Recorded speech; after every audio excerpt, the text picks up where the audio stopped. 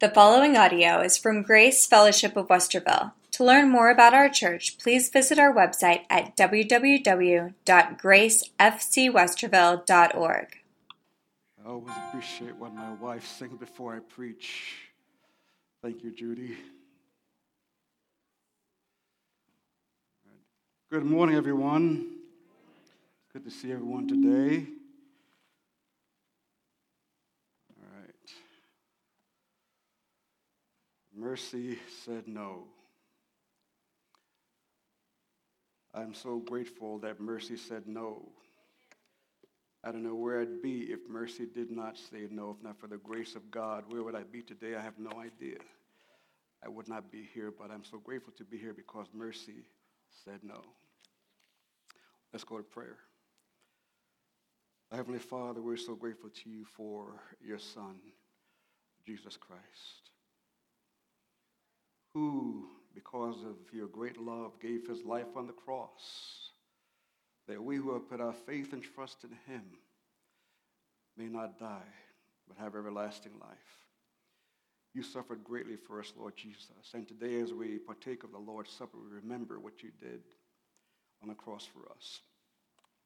Now thank you for all who are here today, dear God. We just want to thank you for every soul. Someone today has come here today, Lord, hurting in their hearts, broken in a family situation, a health situation, a financial situation.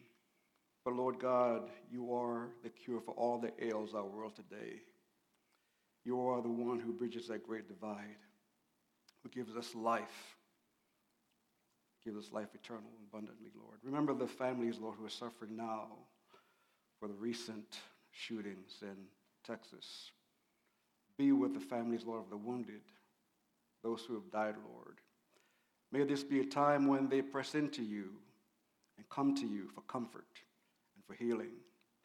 So I pray for healing in that city, in that state, Lord, and all across our country where these situations have arisen, Lord, because of the great evil that's in our world today. So now, Lord, as I begin to bring your word today, be with me, I pray. Let me diminish it. You may increase, Lord. Let the words I speak be your words. Let each person in the hearing, Lord, be blessed. Maybe receive something today will make them stronger for the walk tomorrow. I pray in Jesus' name. Amen. My message today is entitled Addicted to Likes. The crave for acceptance in a world gone mad. The title is a little provocative, but I pray the message will be received in a way that will be transforming and eye-opening in some ways. I thought I got this idea, addicted to likes. The Lord gave me this topic about a year ago, and I thought I was the first one to think about this. But I began to do some Google research on this, and there's 65,500,000 hits for this topic. So somehow that must be true. I thought I came up with this. I did not. In fact, I found 3 articles here. One is called The Psychology of Being Liked on Social Media. The other is Craving for Likes. Is it a social media addiction? And the other is Addicted to Likes, the madness behind social media metrics. I was onto something, who knew? But social media, as you can see from your handout today, dominates our culture. Facebook, Instagram, Tumblr, Pinterest, I don't know them all. I'm not an expert in this field, but it's what's in our world today. And I only know about them peripherally. I'm no expert by any means. But these situations, these media have fundamentally transformed our culture in ways that we have no idea. Back in the day when you wanted to give the editor a piece of your mind by reading the newspaper, New York Times, Dispatch, you got a letter out, got your paper out, wrote a letter, mailed it in the mail to them. There. Today, online, you can just register your complaint, register your likes or dislikes for what someone wrote. And then we come back to see if someone liked our comment, right? Have you know what I'm talking about? We want to be affirmed. We want to feel significant and important. and social media has latched onto something. There's a deep need in each of our hearts to be accepted. And they have found that by giving us this like button, we can come back and see how many fans, how many followers we have acquired from that post. And people are doing strange things to be liked online, things they would not ordinarily do. That's the day and age that we're living right now. And what does that mean for the gospel? Because Satan is the prince of the air. He controls the airwaves. He controls the media. And the Christian message is increasingly marginalized. Where once we were respected, the church was respected, we're now being pushed into the closet, in the background. The Christian message is not welcomed anymore because people are addicted to likes. Look at the first screenshot there. You'll see, go back to that first screen there, Katrina. You'll see a few images there. The middle one says, I'm better than you because my Instagram pics got 100 likes. Oprah in the upper right-hand corner, you got more followers for everybody. And the guy up in the upper left-hand corner will work for likes. It's out there, folks. I didn't make this up. All right, so just want to read what I wrote here in your handout. This is nothing new. From the beginning of time, a spiritual battle has raged for the hearts, the minds, and souls of men. The human being, you and I, were created and designed to function best in community and in relationship with God our Maker. And as you see there, social media has fundamentally transformed the way we connect, communicate, and find significance in our lives. It dominates almost every aspect of our lives today. And while this generation is more connected than at any time in history, never have we been more disconnected in our search for happiness, love, and acceptance. The devil knows that we need significance. My text, before I go into my text today, I want to just have you look at this graphic here. And I ask you a question today, Grace Fellowship. How does one cook a live frog? And what has it got to do with the gospel? Well, there are two ways to cook a frog. You can put a pot of water to boil and then throw him in. Any smart frog will jump out instantly. The other way, which is more effective, is to put him in a pot of nice, cool, comfortable water. And then slowly turn the flame up. And as the water gets warmer and warmer, his body adjusts and he will not know he's being cooked alive.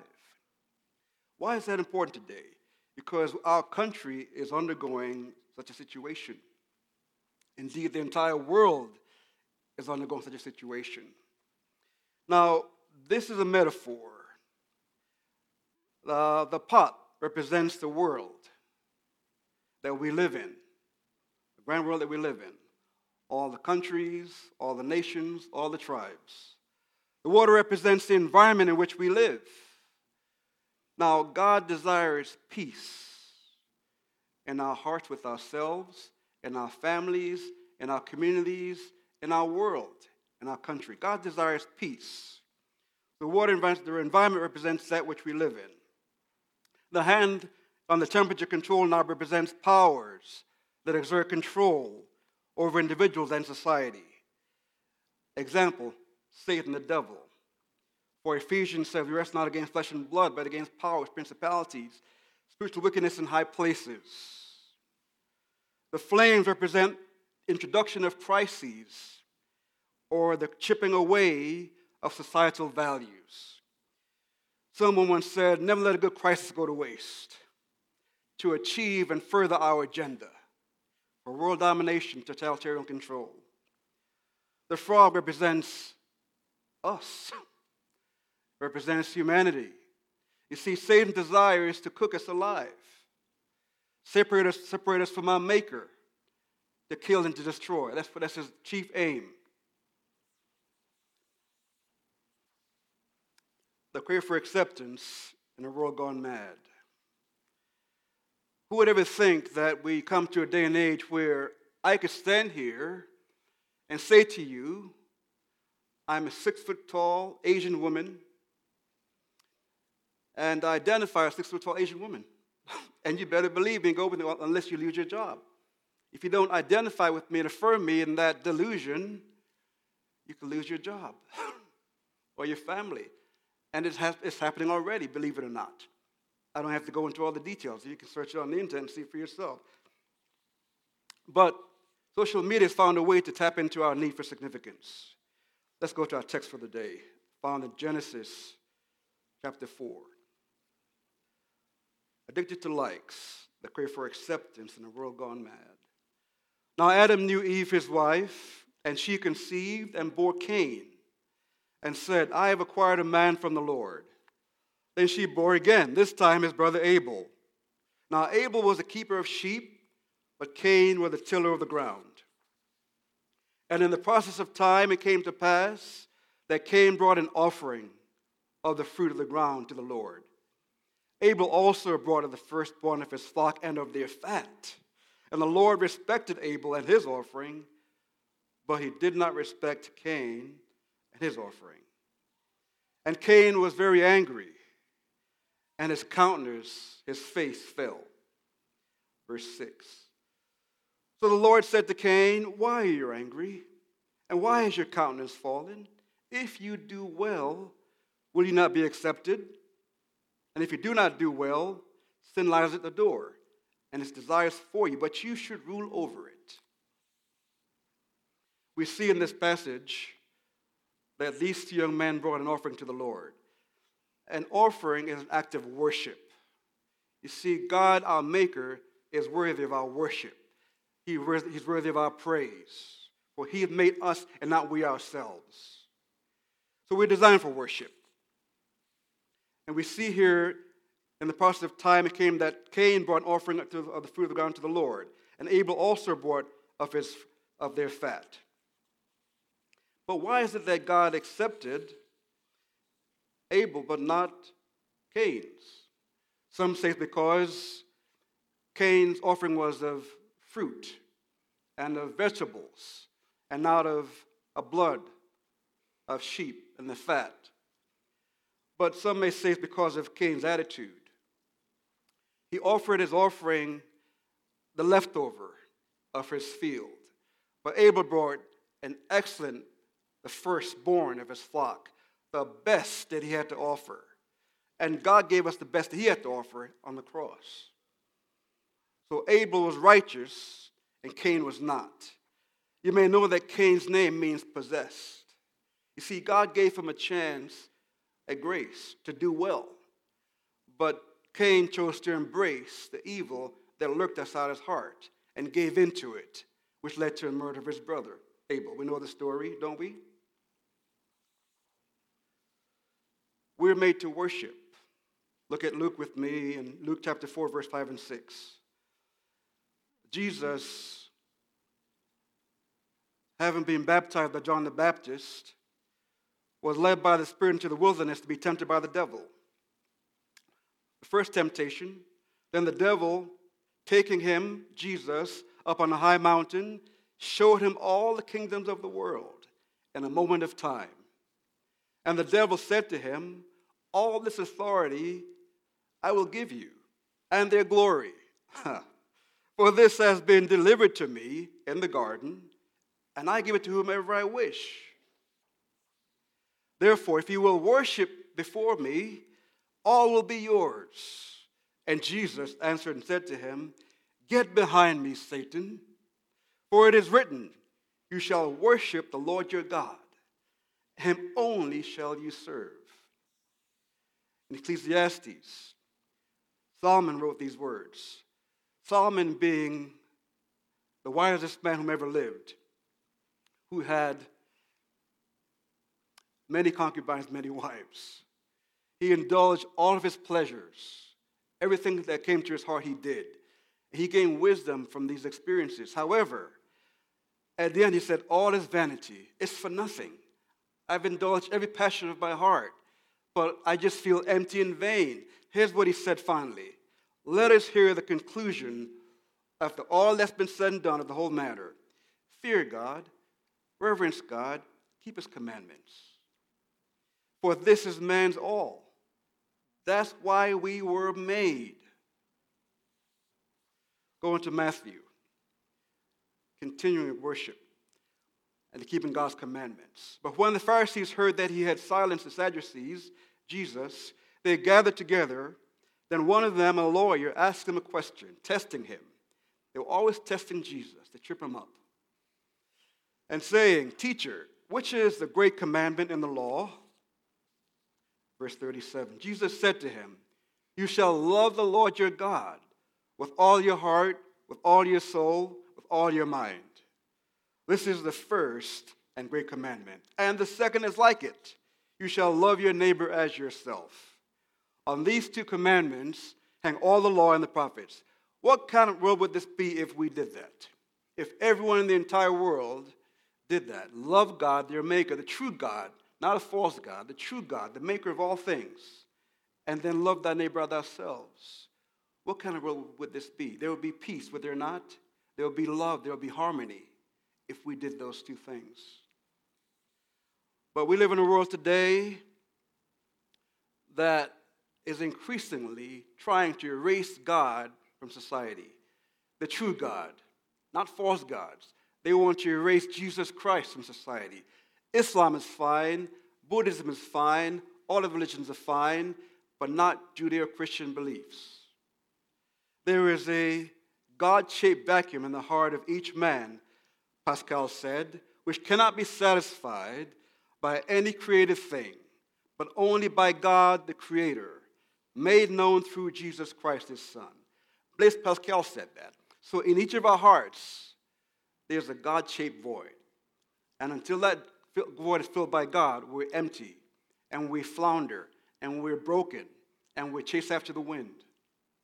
Things that we think will make us happy. We're designed for worship. Here's a few points that I put together that might give you an idea how we might achieve that. We're designed for worship. A, how do we worship God? By spending time with him in prayer. Number one. Number two, we worship God by reading and studying his word. All the answers to life's issues are in this book. This is the manual for life. If we will read and eat this book on a regular basis, our souls will be nourished. If we don't read and eat this book on a regular basis, our souls will be malnourished, and we die on the vine. Amen? If you're not reading your book, your word, I encourage you to pick this up and carve out some time every day to read a passage or two. So we worship God by reading and studying his word. Let us see. We worship God by obeying and living our lives according to his word. Indeed, God has said. In the beginning, Satan tempted Eve by saying, has God said you shall not eat from every tree in the garden? Yeah, God did say don't eat from every tree in the garden, because in the day you eat, you shall surely die. And then Satan said, you shall not surely die. But God knows in the day you eat, you should be like God, knowing good and evil. Letter D. We worship God by giving him our time, our talent, and our treasure. We see from this that Abel gave his best because he brought forth the firstborn of his flock, the very best, and of their fat. And the Lord respected Abel and his offering. Man was designed to be in community. We're not designed to be hermits living off the grid. Then God said, let us make man in our image. Genesis chapter 1, verse 26. According to our likeness, let them have dominion over the fish of the sea, over the birds of the air, and over the cattle, over all the earth, and over every creeping thing that creeps on the earth.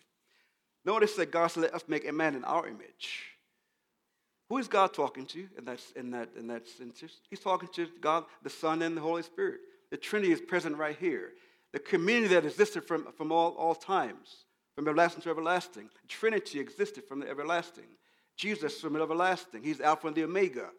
Let us Make man in our image, in our likeness. Verse 27.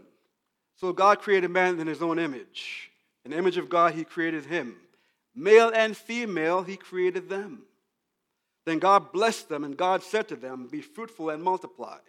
Fill the earth and subdue it. Have dominion over the fish of the sea, the birds of the air, and over every living thing that moves on the earth. And was designed for worship. Today, the world is telling us that there are 57 genders. There are only 2 genders, brothers and sisters. There are male and female. How do I know this? The Bible tells me so. So this is one way that Satan will confuse and divide the world by having us believe a lie. Now, as Christians, we're sensitive to those who struggle with same-sex attraction. We're sensitive to those who have these issues in their lives. We love them because God loves them. And we desire that God would get a hold of their hearts and help them and heal them in their hearts. The devil seeks to kill and destroy. We're designed to be in relationship.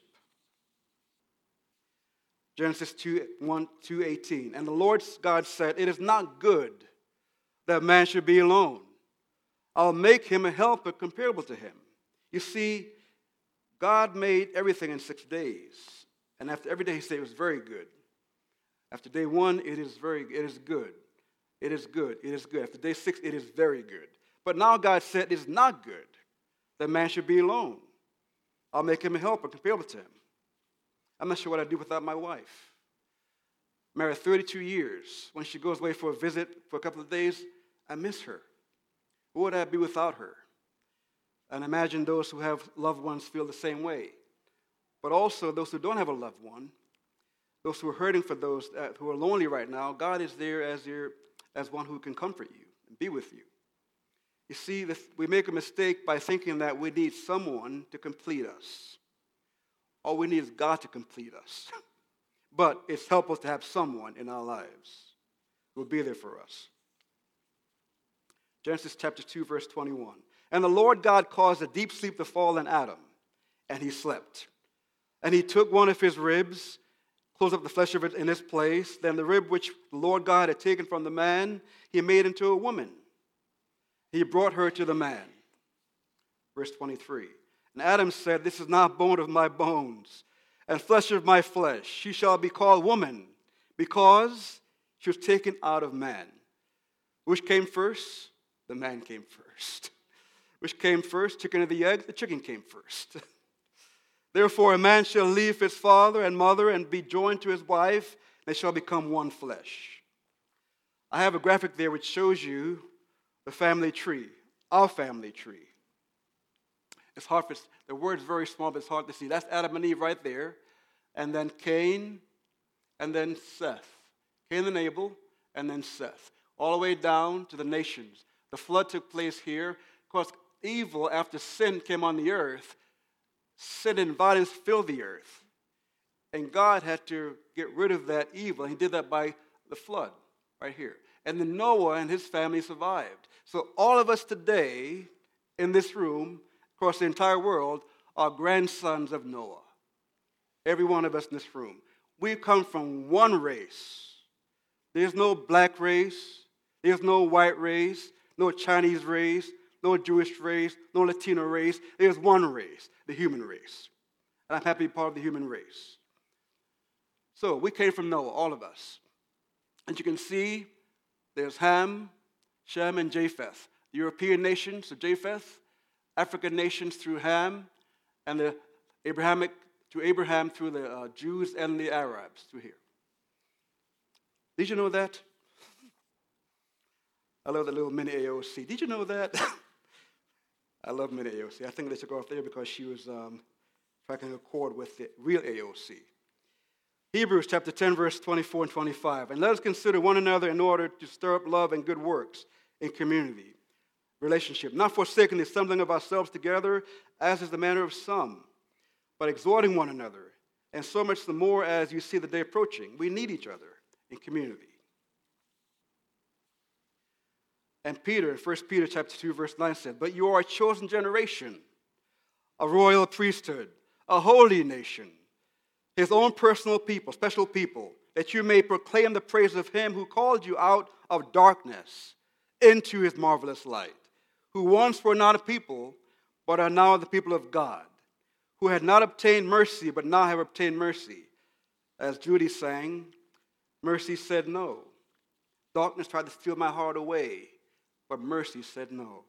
And thank God mercy said no. Satan has devised a strategy for us. Paul Harvey gave a broadcast back in 1965. Satan has devised a strategy for the world. Here's what Paul Harvey said in 1965, 55 some odd years ago. Many of his statements were considered then outlandish and ridiculous. Here's what Paul said.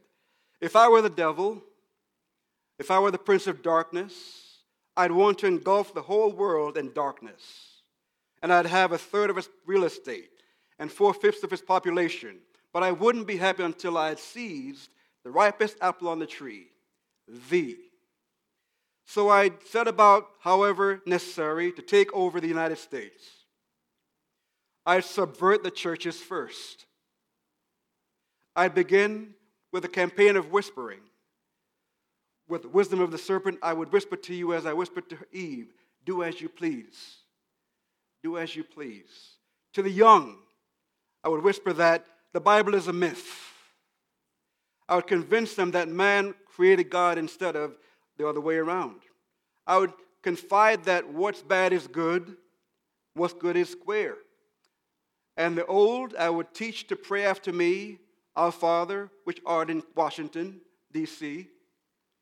And then I'd get organized. I'd educate authors on how to make lurid literature exciting, a la 50 Shades of Grey, so that anything else would appear dull and uninteresting. I'd threaten TV with dirtier movies and vice versa. I'd peddle narcotics to whom I could. I'd sell alcohol to ladies and gentlemen of distinction. I'd tranquilize the rest with pills. Opioid epidemic, can we say? If I were the devil, I'd soon have families that war with themselves, churches at war with themselves, and nations at war with themselves, until each in its turn was consumed and destroyed. And with promises of higher ratings, I'd have mesmerizing media fanning the flames. If I were the devil, I would encourage schools to refine young intellects, but neglect to discipline emotions. Just let those run wild until before you knew it, you'd have to have drug-sniffing dogs and metal detectors at every schoolhouse door. 1965. Within a decade, I'd have prisons overflowing. I'd have judges promoting pornography. Soon I could evict God from the courthouse, then from the schoolhouse. It took prayer out of school. And then from the House of Congress. And then his own churches, in God's own churches, I would substitute psychology for religion and deify science. I would lure priests and pastors into misusing boys and girls and church money.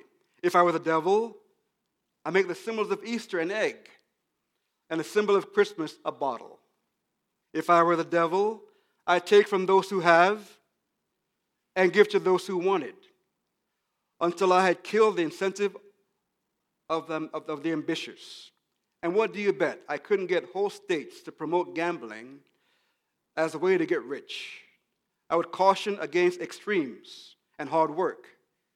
Patriotism.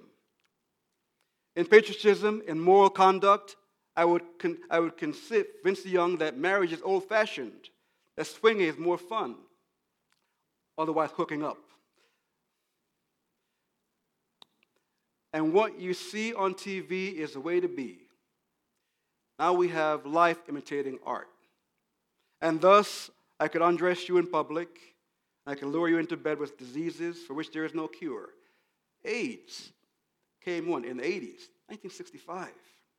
In other words, if I were the devil, I just keep on doing what he's doing. Paul Harvey, have a good day. That's what Paul Harvey said. So Satan has divided the strategy. Satan is for conquering the world. He accomplished that in the garden. He has divided the strategy for conquering America. Let me read this to you. This is in the Congressional Record, 1963. I picked a few of these. This is the 45 communist goals to take over America. I want to highlight a few because our time is short. Here's a few of them. Number 11, promote the UN as the only hope for mankind. In its charter, if its charter is rewritten, demand that it be set up as a one-world government with its own independent armed forces. Number 12, resist any attempt to outlaw the Communist Party. What do we hear today in our press? Bernie Sanders, Alexandria Ocasio-Cortez, socialism rising. Do we not hear that in our day? Number 15, capture one or both of the political parties in the United States. Number 15, capture one or both the political parties in the United States. Number 17, get control of the schools. Use them as transition belts for socialism and current communist propaganda. Soften the curriculum. Get control of teachers' unions. Put the party line in textbooks. 18, gain control of all student newspapers. Number 19, use student riots to foment public protest against programs or organizations which are under communist attack. Number 20, infiltrate the press. Get control of book review assignments, editorial writing, policy-making positions. Number 21, gain control of key positions in radio, TV, and motion pictures, Hollywood. Jump down to number 22. Continue discrediting American culture by degrading all forms of artistic expression. Number 24, eliminate all laws governing obscenity by calling them censorship and a violation of free speech rights. Number 25, break down cultural standards of morality by promoting pornography and obscenity in books, magazines, motion pictures, radio, and TV. 50 Shades of Grey, anyone? Number 27, infiltrate the churches and replace revealed religion with social religion, social gospel. Discredit the Bible. Emphasize the need for intellectual maturity, which does not need a religious crutch. Number 28, eliminate prayer or any phase of religious expression in the schools on the ground that it would violate the principle of separation of church and state. Islam is okay, however. Have you not noticed? Discredit the American Constitution, number 29, by calling it inadequate, old-fashioned, out of step with modern needs, hindrance to cooperation between nations. Number 30, discredit the American founding fathers, present them as selfish aristocrats who had no concern for the common man, and they were slave owners. Number 31, belittle all forms of American culture, discourage the teaching of American history on the ground that it was only a minor part of the big picture. Number 32, support any socialist movement to give centralized control over any part of the culture, education, social sciences, welfare programs. Number 36, infiltrate, gain control of more unions. Number 37, infiltrate and gain control of big business, Apple, Google, Facebook, YouTube. Number 39, dominate the psychiatric profession. Use mental health laws as a means of gaining coercive control over those who oppose communist goals. Now when there's a mass shooting, it's mental illness. Folks, it's just sin. It's just sin. Plain old-fashioned sin. When someone shoots up a school or a movie theater or anywhere, it's just sin. Number 41, emphasize the need to raise children away from their negative influence of their parents. Attribute prejudices, mental blocks, retarding of children to suppressive influence of parents. And finally, number 42, create the impression that violence and insurrection are legitimate aspects of the American tradition that students or special interest groups should rise up and use united force to solve economic, political, and social problems. Can you say Antifa? Can you say BLM and BDS? My time is short. Satan he's divided the strategy for conquering the church, your family, and our children. But Jesus said in John chapter 10, verse 9, I am the door. If anyone enters by me, he will be saved. And folks, that's what this is all about, being saved. Jesus came to give his life on the cross that we may be saved and live with him eternally in heaven. Those who are not saved will not go to heaven to be with him. So here's what Satan does. Jesus says, I am the door. If anyone enters by me, he will be saved. Will go in and out and find pasture. Verse 10, the thief, the devil, does not come except to steal and kill and to destroy. We see in our world today, there's the ideological divide. Those who support death, those who support life. Those who support life are vilified and denigrated. Those who support death are promoted and celebrated. Do you not find that to be true? I have come that they may have life, Jesus said, and that they may have it more abundantly. I am the good shepherd. The good shepherd gives his life for the sheep. That's why he came. Finally, in my last point, man must decide whom he will serve. The great prophet Bob Dylan said in his song, you got to serve somebody. Here are the few lines from one of his songs. You may be an ambassador to England or France. You may like to gamble. You might like to dance. You may be the heavyweight champion of the world. You may be a socialite, the long string of pearls. But you're going to have to serve somebody. You're going to have to serve somebody. It may be the devil, it may be the Lord, but you're going to serve somebody. James says in James 1:4, now, social media is dividing us from one another. To be liked online, people are liking posts that persecute Christians. They're liking posts that vilify God, that dismiss God. So here's what James says. Adulterers and adulteresses, do you not know that friendship with the world is enmity with God? Whoever therefore wants to be a friend of the world makes himself an enemy of God. Or do you think that the scripture says in vain, the spirit who dwells in us yearns jealously? When God indwells you, he's a jealous God. Are there idols in our lives we need to get rid of? Are there idols that we need to consider getting out of our lives?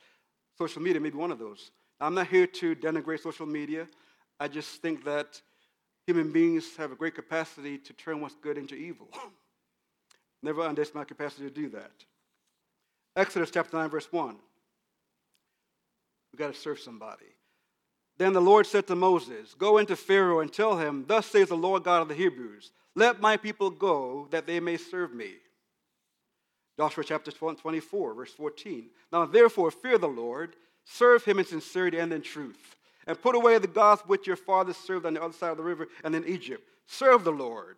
And if it seems evil to you to serve the Lord, choose for yourself this day whom you will serve, whether the gods which your fathers served that were on the other side of the river, Jordan, or the gods of the Amorites, in whose land you dwell. But as for me and my house, we will serve the Lord. Can you say today that you will serve the Lord? We got a choice to make. Jesus in Matthew says, and Jesus walking by the Sea of Galilee saw two brothers, Simon called Peter and Andrew his brother, casting a net into the sea, for they were fishermen. Then he said to them, follow me, and I'll make you fishers of men.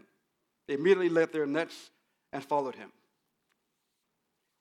Matthew 16:24. Then Jesus said to his disciples, if anyone desires to come after me, let him deny himself, take up his cross, and follow me.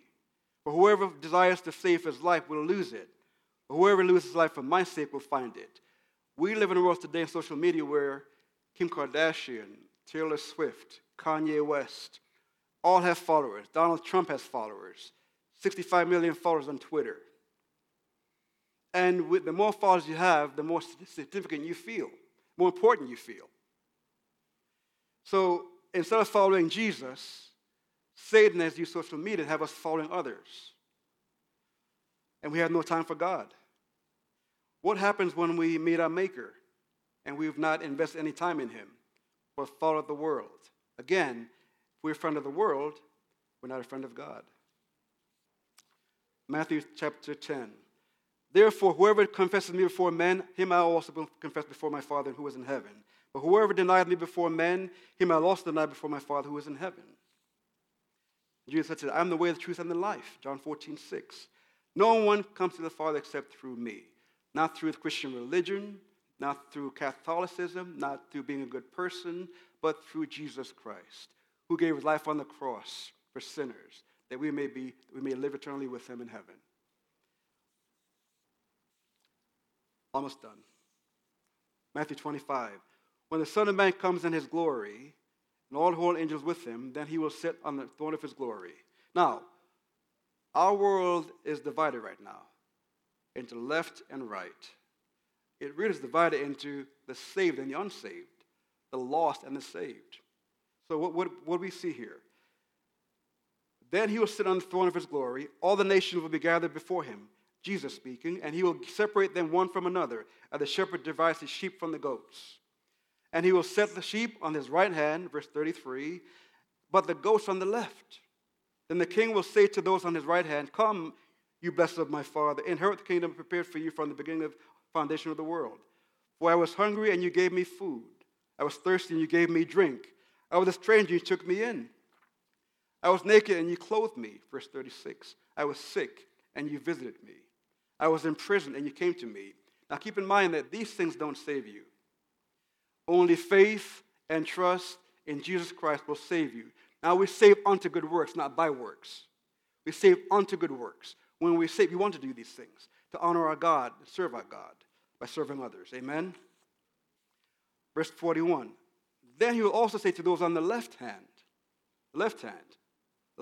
depart from me, you cursed, into the everlasting fire prepared for the devil and his angels. For I was hungry, you gave me no food. I was thirsty, you gave me no drink. I was a stranger, and you did not take me in. Naked, you did not clothe me. Sick, in prison, you did not visit me.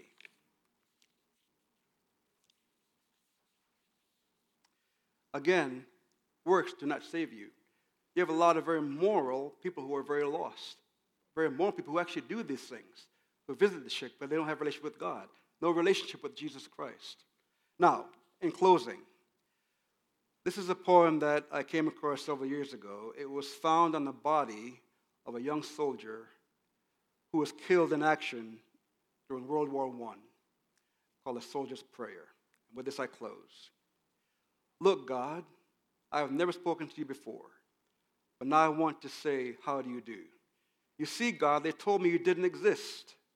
And like a fool, I believed all this. Last night, from a shell hole, I saw your sky. I figured right then and there they told me a lie. Had I taken the time to see things you made, I'd have known they weren't calling a spade. I wonder, God, if you'd shake my hand. Somehow I feel that you'd understand. Funny, I had to come to this hellish place before I had time to see your face. Well, I guess there isn't much more to say, but I'm sure, God, I met you today. I guess the 0 hour will soon be here, but I'm not afraid, since I know you're here. The signal, well, God, I've got to go. I like you lots, this I want you to know. Look now, this will be a horrible fight. Who knows, I may come to your house tonight. Though I wasn't friendly to you before, I wonder, God, if you'd wait at your door. Look, I'm crying. Me, shedding tears. I wish I had known you these many years. Well, I've got to go now, God. Goodbye. Since I met you, I'm not afraid to die. I pray that this is your story today. And if it's not, may today be the day that you say yes to Jesus. If you remember nothing I've said today, remember this. Jesus Christ is the solution for everything that ails our world. Jesus Christ is the only person that can bridge every divide. Because in Christ, we're one. There's no more black or white, slave or free, rich or poor, Jew or Gentile. All in Christ are one. Let's close in prayer. Father, I want to thank you today, Lord, for your word. Your word that became flesh and dwelt among us, your Son, Jesus Christ. Thank you, Lord, that because of love, you took off your robes in glory and came down to be like one of us. Now, Lord, someone today may be hurting in their heart, Lord. Maybe a broken family situation, Lord. Maybe they need to know that you love and care for them, Lord. Maybe they need to know that they have a future, that today may be dark and bleak, and the devil may be having them distracted with all situations, circumstances. But Lord, you are there. You're near and you care. So, Lord, I pray that you bring about healing today, Lord, and those in our body and in the world, Lord, who are hurting, who are broken in their family, in their finances, in their bodies, Lord. Bring about the only healing that you can bring, my God. Now, Lord, as we prepare to go to the table, may we remember that you gave your life for us. You suffered, bled, and died, and took the penalty that we deserved in your body. Now, we put our faith and trust in you. We confess you as our Savior, and we have eternal life with you in heaven, forever and ever and ever. Amen.